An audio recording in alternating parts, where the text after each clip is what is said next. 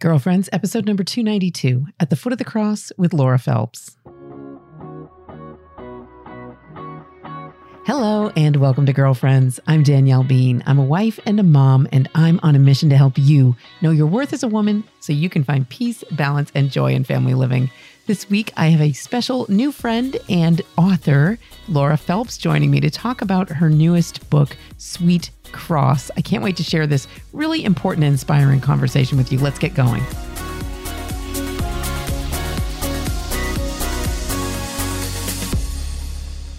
Hey there, how are you? Thanks for being here. I'm really excited to dive into this week's show with you. I've got a new friend. Laura Phelps is an author, and I have been familiar with her work in the past, but we never had an opportunity to chat before now. But before we dive into that, I want to say thank you to those of you who've been emailing me, connecting with me on social media, all about my new book, Whisper, Finding God in the Everyday, letting me know that you're reading it, letting me know the different ways that you're sharing it in your women's groups and at your parish and in your community. Really, it's been such a joy for me to hear from you the ways in which you are finding and experiencing God in the everyday. So that is such a joy to me. It's such a joy for an author to be able to connect with readers in real ways once those words start reaching you, reaching your mind, reaching your heart. And I love that you're reaching out to me and sharing the different ways that the book is touching you and helping you to reflect a little bit more on the ways that God is indeed always present, even in the midst of our very busy lives. So if you haven't already gotten your copy of Whisper, you can find it at ascensionpress.com.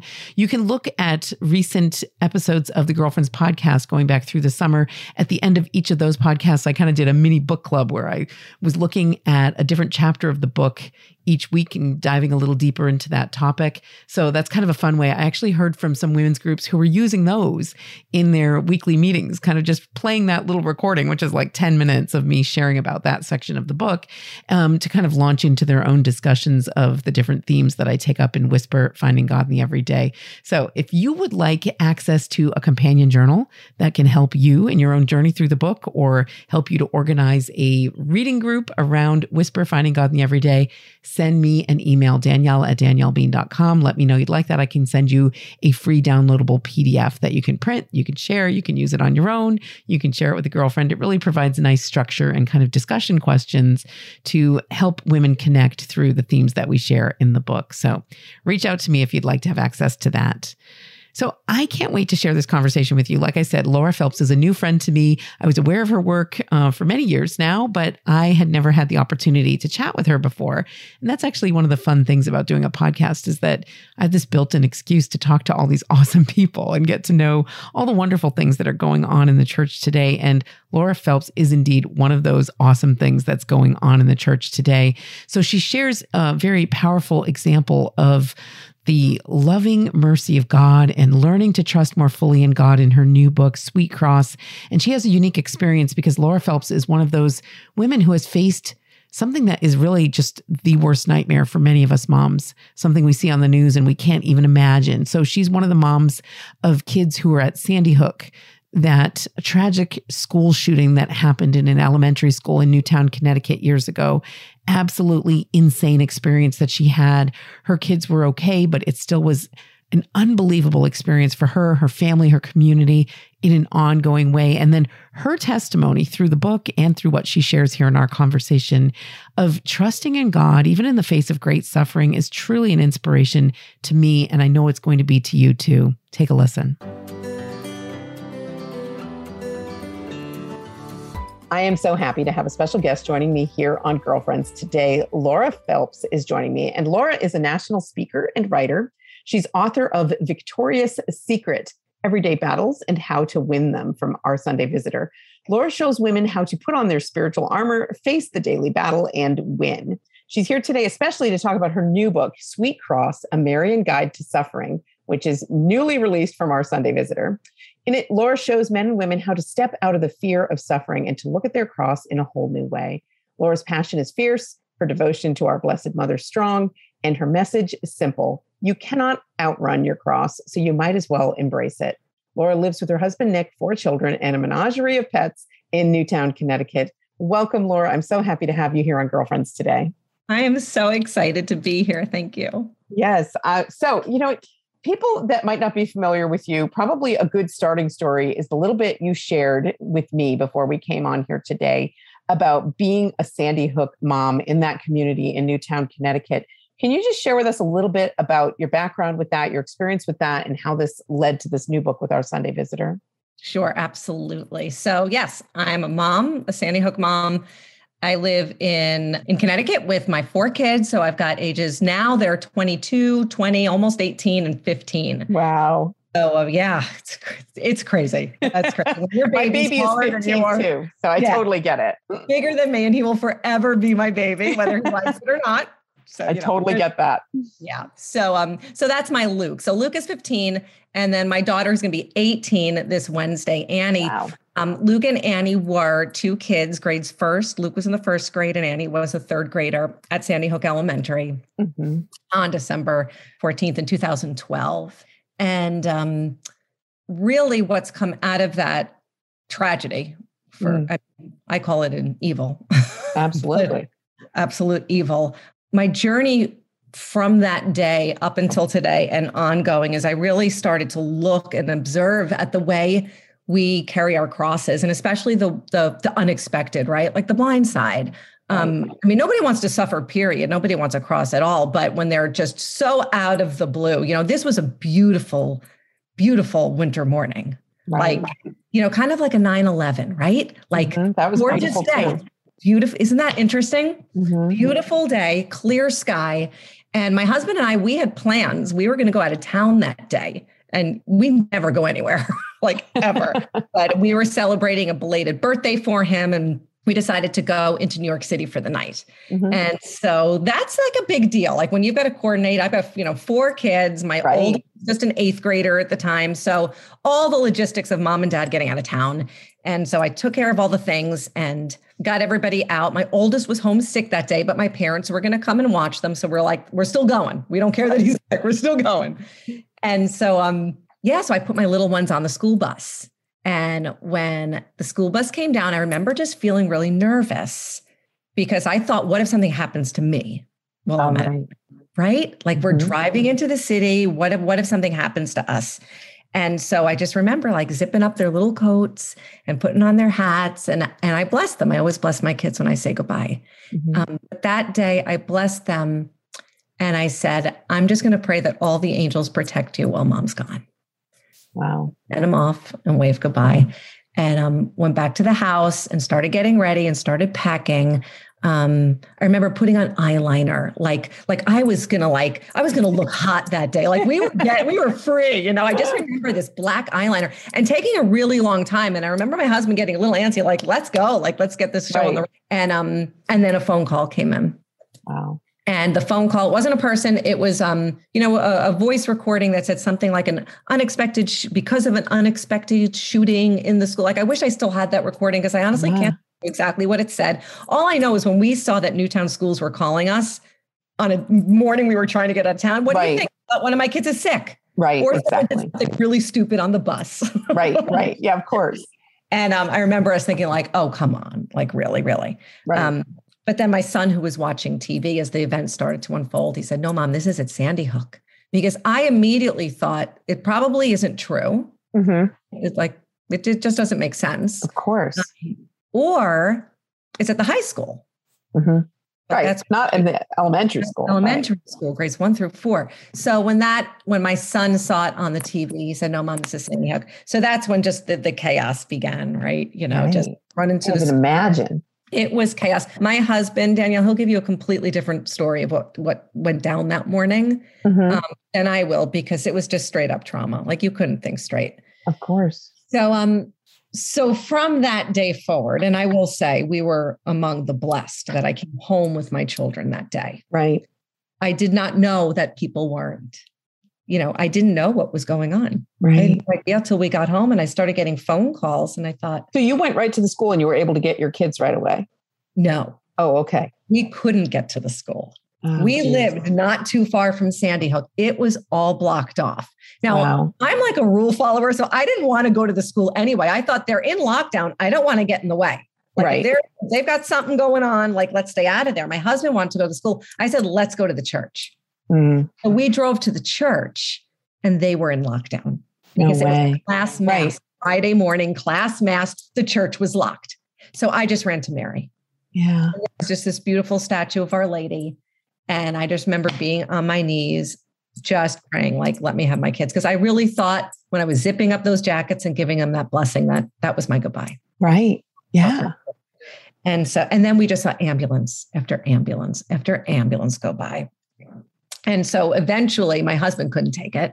Mm-hmm. His dad, he needed to get there. Right. And we took a wacky road, traveling just, back roads to try to get around so we could get to the school. And finally we just left the car in the street. And my husband said, forget it, I'm going. Yeah. Wait here. Now I had with me in the back seat my 8th grader who was homesick that day.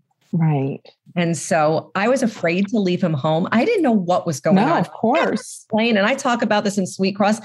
Before Sandy Hook, I lived in Code Red. Like, I'm the mom that's like, I'm terrified of everything. Like, someone knocks on the door, I'm like, don't answer it. My husband's like, it's FedEx. You don't know that. You don't know. So I was already terrified. Right. Before this. So I didn't want to leave my son home. I thought, what if somebody's loose in the town? Right. We're far from Sandy Hook. And so unfortunately, he was with us that whole morning. Phone calls coming in, people asking me, shouting, do you think that they're gone? Like, it was just chaos. Right. And so my oldest son, when we found the kids, I remember seeing him. They were at the firehouse. They walked him down to the firehouse. So my husband went and ran. We left the car. He went and ran. And finally, after a little while, I was getting phone calls from friends in Los Angeles because we had just moved from California to Sandy Hook. Oh, wow. So my friends in LA are watching the news. So they knew more than I did. And they're filling me in and they're making me sick. Right. At the stories they're telling me. So I said to my oldest son, we got to go. We got to run. And we just ran to the firehouse. And on the way there, my husband called and said, okay, I got Luke. I can't find Annie. Oh my gosh. And so we got there and we found them and they were all eerily organized in that firehouse. Kids in lines, teachers with, pieces of paper that said their grade. Right. And my son's teacher just looked like a ghost. Of course. And nobody really said anything. I knew something hideous happened, but had no idea. Didn't even realize when I saw the priest. Saw a priest. And he looked at me and he said, do you have your kids? And I said, yeah. Not understanding. Oh, yeah. There were kids that were hurt. I had no idea. And I took the kids back and so it began and continues. And continues. You go through something like that, what I like to call the residual suffering that we've experienced as a family and as a community and a parish.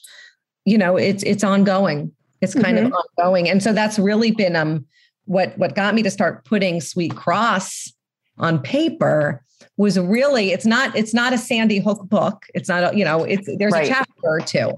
And that's it. Right. But it's really about all the suffering, because, we all suffer. There's no way around it. Now, you might not have a mass school shooting. That doesn't mean your cross isn't heavy. Right. That doesn't mean that what you're going through isn't just killing you and crushing you beneath the weight of it. So it was really interesting to watch the response. How do people handle their suffering? Yeah. I've seen it played out differently under my own roof, in my parish, in my community, in the town, in the world, So, and I just am so grateful. Because I always say when people ask me to say like, well, who are you? What's your story? I always say, I was a hot mess that was rescued by Jesus. And you know how the gospel story goes. Once you are rescued, he does what? He sends you out and you are never the same. There's no going back the same way. And so I had that experience before Sandy Hook. So I am so grateful. It's just an example of being grateful for the hard times in our lives, those hard seasons. Because if I didn't have the hard season prior to Sandy Hook, I don't know that I would have responded the same way. Right. So let's talk about that because we're here. It's like 9 years ago now, right? Yeah. So what has that been like in your community? You mentioned in our communications prior to coming on that you're part of a support group. Do those kinds of things continue? Are you as like families in that community? Have you generally stayed? Are you still connected? What has that been like? Yeah, you know how it goes right after like there's a beauty in tragedy, right? Yeah. Because you never love your neighbor more. Right. You never get along with people better than when you are just so completely rattled and just brought to your knees. Mm-hmm. And that's what we saw in Sandy Hook. You know, I was talking to somebody the other day and talking about how I was at a grocery store and made eye contact with a woman and we just hugged. I don't know who she is. Yeah. Never see her again. But there's just that love that we recognize that we are one body. We are connected. We are brothers and sisters. Like whether you believe in God or not, you know that like we are meant for each other. Mm-hmm. And so there was that bond. There was definitely that bond. There was also a lot of distraction. Mm-hmm. There was, out of the goodness of hearts, there were stuffed animals being sent. There was money. There was sneakers from Nike that said Sandy Hook on them. Like we, you know, just came at us with all these things to do with the kids mm-hmm. that were wonderful and so kind, but then it dies down. It's over, right? So mm-hmm. it's kind of like when you lose a loved one, people are bringing the meals and they're visiting you, and then it gets quiet. Mm-hmm. And then you're left with yourself, you know? So when that quiet kind of stopped, which it did, then the real work began. Then the real work. And what that looked like for my family, looked like a lot of therapy. It looked like a lot of therapy. Because so, you know, my son, who was the first grader, lost mm-hmm. 20 friends. How do you? That's insanity. How do you? Right. How do you talk about that? Like, how do you even approach any of that? So, there was a lot of good therapy. Mm-hmm. I talk about my son's therapist in the book. You know, I loved him and hated him because he made me do hard things. Yeah, sure. He made me do hard things for the sake of just my son being okay. Mm-hmm. So there was a lot of therapy. Like we always joke, you know, in Newtown, like going to therapy is like going to ballet class for your kid. So there's no like taboo. Like when I grew up, like you didn't talk about going to therapy. Right. But it's like, yeah, can you do dinner? Sure. You know, Susie's got ballet, Joey's got therapy, you know, like. Right. Well, it normalized it, right? It totally normalizes, which is good. Yes. You know, a lot of comfort dogs. We pet a lot of dogs. I rescued a lot of dogs. Oh my gosh. And so, but yeah, you know, you do get to that point where it settles. Yeah. And then everybody's sort of left to deal with that. And so, you know, I talk about what I've seen community-wise. I've seen a lot of divorce. Mm-hmm. I've seen a lot of suicide. Yeah. I've seen a lot of depression, mm-hmm. a lot of addiction, a lot of anxiety, a lot of OCD. And half of these, I could say, are within my own family. Yeah, right. So, you know, somebody from the outside looking at this, you know, and this was what our experience as you know, the nation at the time that this tragedy occurred was like looking at it, and it like you said, it's insanity. It makes no sense. How do you even begin to process that as a community? But what might you say to those of us on the outside who are looking at it like it's so hard to, you know, you are able to share about your feelings about this and talk about embracing the cross that comes your way, even when it doesn't make sense. And I think for many of us, that's the hardest thing. Like that was the hardest thing about this news, was how senseless it was. Yes. And, you know, these children, and it's just such an unthinkable, heinous tragedy that, you know, the idea of embracing that kind of suffering is abhorrent to many people. I mean, it should be, right? Absolutely. So what do you say to people who are kind of stuck there? Like looking, you know, it could be Sandy Hook, but it could be anything you turn on the news and you hear about, or something going on in your own personal life. You're just like, this is insane. Like, how do you get to that point where you can, you know, share about these experiences, and as you beautifully do in Sweet Cross, share about embracing that kind of suffering? Yeah. That's a great question. That's a great question, because I've definitely flip-flop. I had my moments. I had my core breakdowns for sure. But I think something that I personally have been very blessed to have, and this was passed on from my mom, definitely my parents, and growing up did not appreciate it until recently, but it's Our Lady. It's the Blessed Mother. Yeah. Just as a role model and as a guide. So I had that foundation, whether I liked it or not. It was there. So, you know, and I always think about that when parents are like, my kids are, you know, leaving the church or leaving their faith. I'm like, if you build something solid underneath, just wait. Right. So that was there. And I'm one of those, you know, I rolled my eyes at praying the rosary, you know, when I was in my 20s, and here I am, like, I've got them on me at all times, you know? So I think it's the universal question that we all ask when suffering interjects our life. Right. And that question is why? right? Right. And certainly for something like Sandy Hook, why would a God allow that? Like if there was a good God, why on earth would he allow that? And I always say the problem with asking why, right, is like, we're never going to get an answer. Mm-hmm. And even if we did, would we really be okay with it?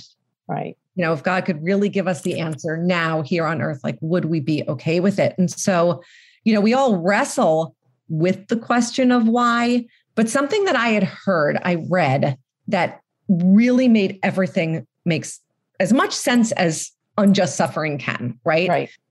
It talked about this idea of suffering, of that suffering isn't what shreds our faith ultimately. And this was actually said by Dr. James Dobson. Oh, okay. Okay. He said suffering is not what ultimately shreds one's faith. He goes on to say that like we've got the capacity to withstand an enormous amount of suffering. Like we can do it all. I mean, we give birth, right? We have human beings who tear out of us. Right. We can withstand an enormous amount of suffering, provided that the circumstances make sense. Mm-hmm. And that was the problem with Sandy Hook and so many other sufferings. And you said it and you hit the nail on the head. It didn't make sense. So what happens is confusion sets in. Mm-hmm. And confusion is ultimately what shreds our faith. Mm-hmm. It's not necessarily the suffering. And so when I read that, I thought, well, that really does make sense because no, it didn't make sense. Could he have stopped it? Sure. Why not? Right. He could part the sea. He could straighten a withered hand. He can make deaf people hear. He does all these miracles. I know them. I read them. Right. So why wouldn't he stop this? And I just had to get to that point of saying, stop asking why. Stop asking why. You're not going to get that answer. And instead just do whatever he says. And that is what I gleaned from Our Lady, right? Like I always say, there's 3 things that I learned from Our Lady. And that is to say yes. Mm-hmm. Just always say yes, to do whatever he says, and then to stand at the foot of your cross.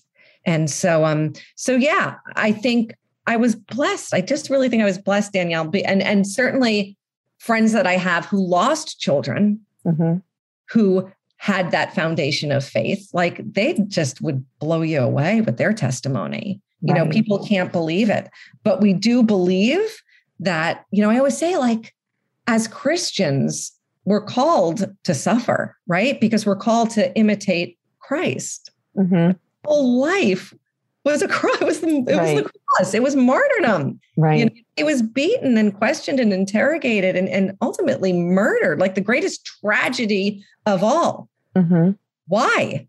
Make sense of that, right? Like we can't. You can't. That makes no sense either. Right. Yeah. So I think it's really, it's the leap of faith, right? Like stop asking why. Just stop. It gets you nowhere. It gets you nowhere. Yeah. And yet it's so human to ask why. Absolutely. And to be uncomfortable in the not knowing. But I like that you mentioned Our Lady, that, you know, that you went to her that morning before you even knew what was going on, and that you had that foundation of faith. And so the lessons you learned from Our Lady, let's start with the say yes, because that's sometimes a word that gets stuck in my throat, right? Like, it's like, I don't want to, especially if you don't know, or you're aware of the fact of this kind of senseless suffering and like, what am I saying yes to? Like what, you know? Sure. So how do you lean on Our Lady in moments where you might be tempted to be like, no, like, or when you're hesitating to just trust in God? Yeah. And I have a really good history of hesitation, like really spot on. One of the unfortunate and just really trying things that came out of, or at least that came upon the heels of and following after Sandy Hook, was one of my children that I discovered had a substance abuse disorder. Was I found things in the house no mother ever wants to find. Yeah. And it rocked me. It rocked my world almost more than that morning of Sandy Hook, because I didn't know what I was walking into. Right. When you start finding drugs and paraphernalia and things like that in your house, you kind of know what's up. Right. And I did not want to say yes to that, Danielle. In fact, I sat on my closet floor, torturing myself with a shoebox of his baby pictures. Yes. And first haircut. Oh my gosh. Just sobbed over it, literally shaking my head out loud, saying no, like saying it out loud, like not this, Lord. And I have said, you know what? I took the school shooting and I carried that. Do not give me this on top of it. Like I felt very entitled. Like I carried that well, like really? And now this? Yeah. Like you gotta be kidding me. I did not want to say yes to that at all. And so on one particular morning that was just a real come to Jesus, like I needed to do something about it, that it was way worse than I had imagined. Because, you know, kids experiment. We find that, you know, we had all those conversations like, oh, it's going to be fine. He did that. Like, you know, you want to talk yourself out of it. Sure. But this one morning I knew without a doubt that my kid was in serious trouble, real trouble. And my girlfriend came over, and it's that kind of girlfriend, you know, that doesn't have to like ring the doorbell. Right. Just walked in and sat down with me, and I'm doing the ugly cry. And she had with her this rolled up poster. And she said, I meant to frame this, but I'm going to give it to you now. She unrolled it, and it's this gorgeous picture of Mary at the Annunciation. Oh. And she looked at it and she pointed to her and she said, Laura, this is you. She said, this is you right now. And I could see it from where I'm sitting right now. Oh, that's beautiful. I could see it from where I'm sitting. And I just sit with her there. I just sit with her there every day. Every day. And I just ask her, teach me to say yes to what doesn't make sense. Right. I want to say yes because I love you. Right. I love you, Jesus. I want to say yes to you, but I'm afraid.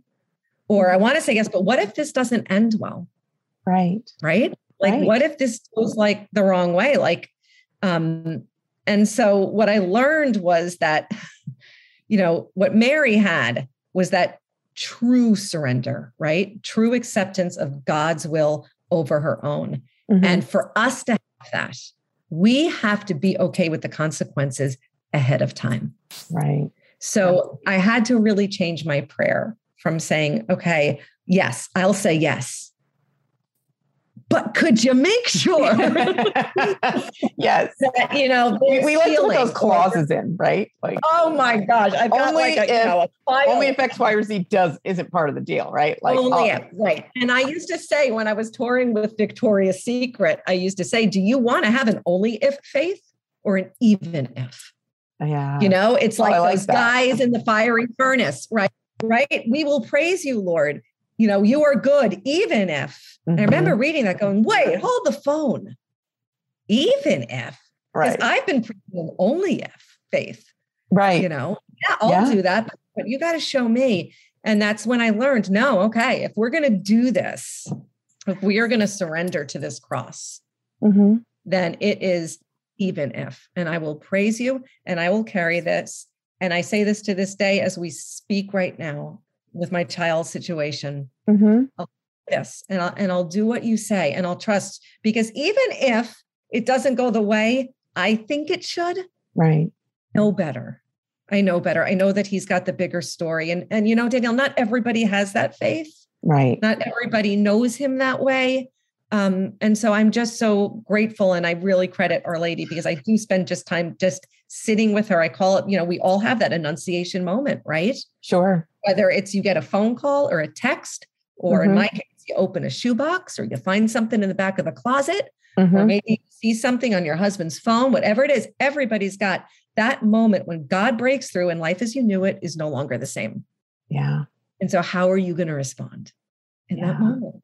How are you going to respond? That's so hard. And I love the beauty of your simple testimony there, that it is hard and that you can get better at it, right? Like I can hear that in what you're sharing, that you kind of can accept the fact that, you know, wherever you are right now, you know, if you're struggling like that, I know so often I relate to that gospel story where it's like the two servants were called and one said yes and didn't go, and one said no, but then went later. You know, like I can always relate. I'm like, that's me, right? I always reserve the right to say no first. Like, that is so great. You know, that is so it's like, I want to be able to say no, because that's our human response so often to suffering. Like we reject it. Like, this doesn't make sense. This hurts. This isn't what I want. And, kind of allow yourself, I think, to have that hissy fit in the first place, and then get to that place though, where we can work toward saying yes, like Mary, with that beautiful, perfect surrender. And for me, I mean, I love how you described like God's will, knowing, kind of coming to the terms with the fact that it's better. It's what's best for us. Right. And I really struggle with that a lot, because I wind up, I can fall into this bad habit of thinking like, oh yeah, God's will. That's always what's worst. Like that's, like I'm almost like terrified of it. Like, oh, he's going to pick all the bad stuff for me. I certainly can't say yes. Right. And yet reminding ourselves, it's always what's best. That's what he wants for every one of us. And it may not be what we want in the moment, but we're so short-sighted, right? Yes. No, we never want it. We never want it. I just was talking about this the other day. I said, think about like when you put your kid, like when your kids are little, and you would put them in their car seat and they would do that thing where they'd like arch their back and like roll out of it. Like, and you'd be like fighting them to get their car seat, and they're kicking and they're screaming and you're sweating and you're embarrassed because people are looking at you, like the whole thing is just awful. And, but ultimately, like, why are we doing that? It's because that's where they're safe. That's where they're safe. And I remember saying to my child once, listen, like, I know you don't want to be here. I know you don't want to be sitting in this right now, but this is going to keep you safe. And I'm doing it because I love you. I'm not trying to torture you. I don't want you. I'm not happy that you're miserable, right? That you can't move, that you'd rather be running, but this is where you're safest. And it's because I love you. And so I think if we could kind of have that perspective, like these things that God hands us that we don't really want. Right. Are ultimately for a better. And no, that doesn't mean we like it. Right. Ever. That I have yet to love it. I talk about in Sweet Cross with my son, one of the things about his therapist, who I loved and then wanted to choke, his whole thing was that my son had to sleep in his bed alone at night. And now up until the shooting, he was in our bed. And my husband's like, this is getting really old, because Luke slept on a diagonal. That's a little tough. And, at that point, like 4 kids, I'm like, I don't care. I just want to sleep. So, but we made a deal that after Christmas, we were going to get Luke in his own bed. Well, the shooting happened 2 weeks before Christmas. So that was out the window. And then the therapist brought up, no, I really think it's time to get Luke back in his own bed. And it was like, well, of course you do. You're not married. You don't have kids. Like I was so mad. And I was like, you don't understand. He's coming down the hall crying and scared. And like, I couldn't do it. And he held me to it. And he told me, he said, look, the big picture, look at the big picture. You are helping your son grow into a man and put himself and to feel confident. Mommy coddling him every night is not going to do that for him. But of course, I'm like, what do you know? Right. It's so hard. I'd nurse him if I could right now. Totally get that. I want to swaddle him and read him Goodnight Moon till he's 40. Very normal. Yes. Oh my gosh. But he, because he didn't have the emotional attachment, mother, son, see that. Look at say, no, this is really what's best. And he was right. And he was right. And we did it. And my son had a hard time for a couple of nights. And I'm happy to say he's 15. He's still in his bed. And he's probably the most well-adjusted right now out of all of us. Like, yeah, that's great. No joke, because I did the hard thing. I did the thing that God asked me to do that I did not want to do. Right. We look at the foot of the cross as like danger zone when it's actually the safest place. Like there's no safer place than at the foot of the cross. And we've got Our Lady and we've got Magdalene, like we're in good company there. But we avoid it, don't we? Oh, of course. Especially if it has to do with our kids. Like, that's what I find. Like, I've always felt like, okay, Lord, make me suffer in any kind of way. But none of us wants to watch our kids suffer. And with your child, especially going through the addiction issues, I'm sure that was a big part of what you were struggling with, is just, so many of us, I hear from moms every single day who are like, my kid's doing X, Y, or Z. My kid's leaving their faith. My kid, is involved in whatever that we don't want them involved in. They're hurting themselves, and we can see that. And yet, maybe talk a little bit about how Our Lady is a role model for exactly that, like watching our kids suffer. Of course, Jesus didn't choose wrongly or suffer as a result of his own sin, but man, did he suffer. And like you said, she was right there at the foot of the cross witnessing it. What a powerful example that is for us. Yeah. And I think that, you said it. It is such a powerful example. And I think what we have to do is we really have to meditate on those mysteries of Jesus, really know him, not as like plastic Jesus on the shelf, but like human Jesus. I mean, The Chosen is like helped us all do that, right? Like never loved Jesus more. So great. My son walked by when we were watching an episode of The Chosen. He was like, "That's so cool. They were like real people." I'm like, yeah. Yes. But to humanize the human part of Jesus. And then Mary was human. Right. Mary was human. Of course, she was perfect and sinless there. So there's that. Right.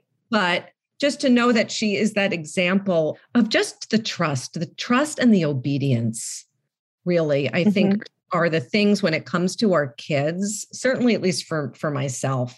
Those are kind of the two virtues that I mean, there's so many. And in Sweet Cross, what I do is every chapter is a different virtue of Our Lady's.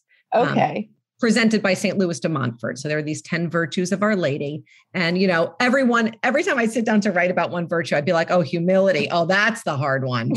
And then I'd be like, oh, heroic patience. Oh gosh, no, that's the hard one. They're all the hard ones. Obedience. Okay, forget it.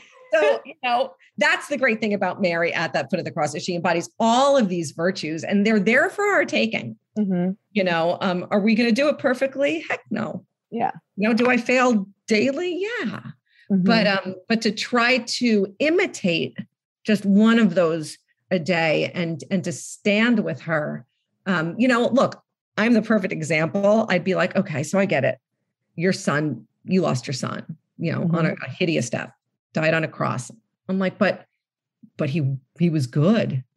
He was a good guy. Or like, but he didn't do drugs and he wasn't like, I've got all these like buts. And it's like, listen to what you're saying. I know. He was perfect and he did that for me. Those are my sins that nailed him. And he did them for my kids and he did them for your kids. And so kind of when you get that idea of Mary is standing there as our mother, accepting like there's no yes I could say that will ever compare to that one. Sure. Right. He didn't have to do it. And neither did she. And I think that's the amazing thing. They didn't, neither one, he could have jumped down and been like, let's go get a latte. Like, enough. Like they're never going to learn. Usually they're just going to get worse. I can see the future and it's not getting any better. It's terrible. Right. Yeah. Yeah. Seriously. So, I just kind of pull from her virtues and every day it's a different one. The obedience one is a big one for me lately. Mary didn't get in the way of what Jesus was trying to do and everything was ordered towards the Father, right? Because they both love the Father. And I think that's a mistake. And I don't say that harshly because I've been making this mistake for years and years and years. But I think what moms especially fall into is that getting in the way of God and what he's trying to do in our children's lives. Right? Yeah. Because we don't want them to fall. We don't want them to get hurt. We don't want any of that. I give this example. When my son was in 4th grade, I was dropping him off at school. And this was when we lived in LA, kids going to Catholic school. And I dropped him off and he turned around. He was like, I forgot I need poster board. So of course, what does a mom do? Right. I got the poster board. I went, got the poster board. This was back when you can walk into your kid's school. Right. Without police and alarms and all that. And I walked in and I walked right to his classroom and I knocked on the door and the teacher opened it. And I said, I've Jack's poster board. And the teacher looked at me and she said, oh, I'm so sorry. This assignment was for Jack, not for you. And she didn't take the poster board. Oh my gosh. I know. My girlfriend was like, are you kidding me? But did he ever forget poster board again? Right. No. No, Oh, and we gosh. don't want them to learn the hard way. Yeah. But I don't know about you. My greatest lessons, I learned the hard way. Absolutely. Don't want to make that mistake again. And I think I know I have robbed all of my children in one aspect or another of kind of like having that hard fall or going to school without homework or showing up at practice without the cleats. Because it only takes one time for them to forget and not have it to remember. But, we kind of step in and get real entangled into their worlds because we don't want them to fall. But I think even bigger than that, I don't know about you, but I thought that that's what made me a good mom. Making sure they never hurt. Yeah. I prided myself on I gave the best birthday parties. I made the best cakes. Their goodie bags were fabulous. And I brought their cleats when they forgot them because I was a stay-at-home mom. So what else I could jump and give them what they need. So I thought that that's what made me a good mom. And I talk about this often, that the first support group. So you mentioned, I go to these support groups. It's not actually for Sandy Hook. It's for people who have loved ones who have addiction issues. That's my support group. And I remember the first one I went to, they got to this woman and they were asking, check in, how you doing? And she literally said, I'll never forget this. She goes, I'm good. I had to kick Johnny out today. So he's on the streets. And so, so that's it. So no, everything else is good. Oh my God. And I was like, hold the phone. What did you just say? I was like, I'm sorry. Nothing you just said was good. No. Everything's good. And I did not go back for a year. Wow. I didn't go back for a year. You're like, who are these people? Who are these people? Exactly. And they're not my people. I'm a good mom. I love my kid. I'm not giving up on my kid, cut to a year later. And that's right. Well, that's what she was sacrificially doing to love her child. Right. Yeah. And you have to, something I've learned that's just really great is ask yourself, is my help helping? Oh, that's a good question. I love that. That's a great one for every mom to think about because sometimes it is helping, but a lot of times, it's not. It's not. I can't understand why my baby, my 15-year-old tall baby, can't put away the almond milk every morning, right? Every morning I come out, the almond milk is out. What do? I put it away. Yeah, you're helping. I open the door and I say, hey, hon, you left the almond milk out. I got it. But next time, no. Leave the almond milk out, Laura, and let him put the almond milk away. And if it goes bad, guess what? He doesn't have almond milk tomorrow. Right. Yeah. Is your help helping? It's hard. It's hard. And it's been one of the hardest lessons for me to learn is that, let go, let God. That's really scary. Everyone's struggle for sure. We can't see him. We don't know that he's going to jump in. And we certainly don't know that he's going to jump in and save everybody the way that we told him to. Right. Exactly true. Oh my gosh.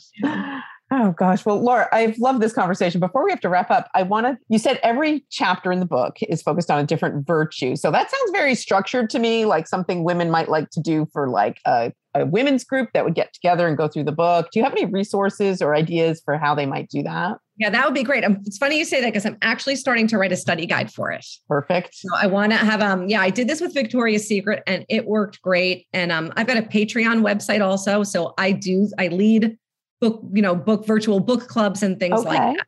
Are you planning to do one specifically for this book? I am. Okay. I am. So that's in the works. That's not out yet. That's in the works. But yeah, I think it's a great idea. And it is very structured. It's a super easy read.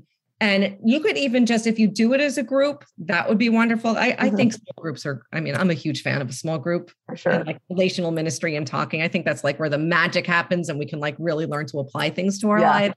But it's also great on your own and give yourself a challenge. Okay, I'm going to read, even if you read one chapter a week, you don't even need to do it a day, and just really focus on that, because how it's structured is I give kind of a personal story of whatever the virtue is that I lack, because that's what it is. I don't have this all together by any stretch of the imagination, but I'll give a scenario of a circumstance I'm working through and say it's patience that I was lacking. Then I'll give an example of Mary and all the examples we know of her and how she has this virtue of patience. And then kind of ideas of the way you can apply it to your own life. Yeah, that sounds excellent. So if people want to check out the book, Sweet Cross, or if they want to check out Victoria's Secret, where can they go? You've got a website, right? Sure. Yeah, I have a website. So my website, it's lauramaryphelps.com. Okay. All one word, lauramaryphelps.com. You can get Sweet Cross through my website. You can also get it on Amazon right now. I'm getting all the texts. People are getting them in their mailbox, which is very exciting. Yeah. Or the OSV, our Sunday Visitor bookstore, there as well. And I'm on Instagram. I'm not a huge, I'm not on Twitter. I'm barely on Facebook, but I do love my Instagram. So I'm Laura_M_Phelps on Instagram. Okay, great. So we'll have all of that linked up in the show notes so people can check that out at ascensionpress.com. We'll have all of those links for you to check out all the good stuff coming from Laura Phelps. Laura, I want to thank you. Thank you for taking the time to chat with us here on Girlfriends, but even more importantly, thank you for your witness and for the beautiful way that you share your gifts in a way that ends up being so encouraging to the rest of us who are here in this battle alongside you. Oh gosh, it is my pleasure. Thank you. Hi, I'm Sonia Corbett, the Bible Study Evangelista. When I became Catholic, I had a really hard time understanding the role Mary was supposed to play in my life. So I went to her and I told her, I just don't get it. I need your help. And guess what? Mary did just that. She showed me a way to pray that has revolutionized my entire life. Mary has been called the mother of listening. She didn't just hear the word. She knew how to hear it in light of her own relationships, circumstances, and habits. And then she let the word transform her. I realized that I had to share what I was learning about Mary's way of praying with others. So I wrote How to Pray Like Mary, a step-by-step guide to discovering God's voice in the scriptures and letting Him transform your heart. I invite you to learn more about how to pray like Mary at ascensionpress.com or on Amazon. Welcome back. Now we're at the point in the show where I like to share a little bit of listener feedback, sometimes a question from a listener. And today I'm not going to read a specific question because it was a very long and involved conversation that took place on Instagram, but it is representative of a topic that comes up time and again. And I hear from women who are suffering in similar circumstances all the time. So I'm just going to share with you the topic. And it was a woman who reached out to me very recently about a husband who's addicted to pornography. And this is a serious topic. This is a topic that is almost taboo to talk about. People have, even this woman who was reaching out to me said she had lots of feelings of shame and guilt, and she didn't want to be sharing about this problem. She didn't even feel like she could share about this problem among friends and family and even with her own priest. So there's a lot of that prevents people from getting the help that they need. But this particular question came from a woman who is living with a husband who is actively addicted to pornography and says he's willing to change, but doesn't actually take any action to change. And so many women, I think, find themselves in that circumstance. And her particular note to me really, really, really touched me because it broke my heart in so many ways to hear the ways that she's suffering, to hear the consequences of this sin that her husband is immersed in, and the kind of helplessness that she feels. And yet she was saying she's very committed to her marriage and not wanting a divorce, not sure where to turn for the kind of help that she might need. And so I want to speak to this because I happened to get this note from this woman right around the time I just read on a very large, widely read Catholic publication, a note from a woman who was writing anonymously about a similar circumstance that her husband was addicted to pornography. And this woman was writing from a kind of perspective of, she was kind of, I'm not going to, exactly quote her, but she was resigned to it in a way. Like she wasn't going to be battling it. She was kind of comparing it to the way that, Jesus always forgives us. And so she was always forgiving her husband, even though he was actively engaged in this sinful, addictive behavior. And that just didn't sit right with me. Reading that, I thought, okay, I'm not judging this woman. I don't doubt her sincerity. And yet I think the message that women who are in that kind of circumstance need to hear is not so much like offer it up and look the other way or forgive and forgive and forgive, but that you need to set some boundaries and some standards in your marriage. And that can be a very scary thing to do. So I want to encourage anybody who's suffering with this, to find the support that you need to be able to set those kinds of standards and boundaries in your home. Because, this woman who reached out to me on Instagram was very much worried about her marriage. She didn't want to lose her marriage. And yet, if this is going on in your marriage and it goes on unchecked, you are losing your marriage. It's destroying your marriage. An addiction to pornography is not going to just get better and go away on its own. It needs to be addressed, and it will destroy you. It will destroy your marriage. So the way to save your marriage oftentimes means intervening and getting the kind of help that you need to set boundaries and set a standard in your marriage that you're not going to sit idly by and allow this to happen. You're not going to be a part of it. It's not going to happen in your home. It's not going to happen in your marriage. And that's a scary thing. That's a scary thing to do. So I want to encourage women who are in that circumstance to find the help that you need to set that kind of boundary.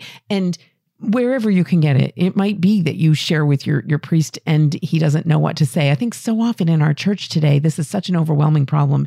And I know priests are very familiar with it because they hear confessions. They know how rampant this problem is.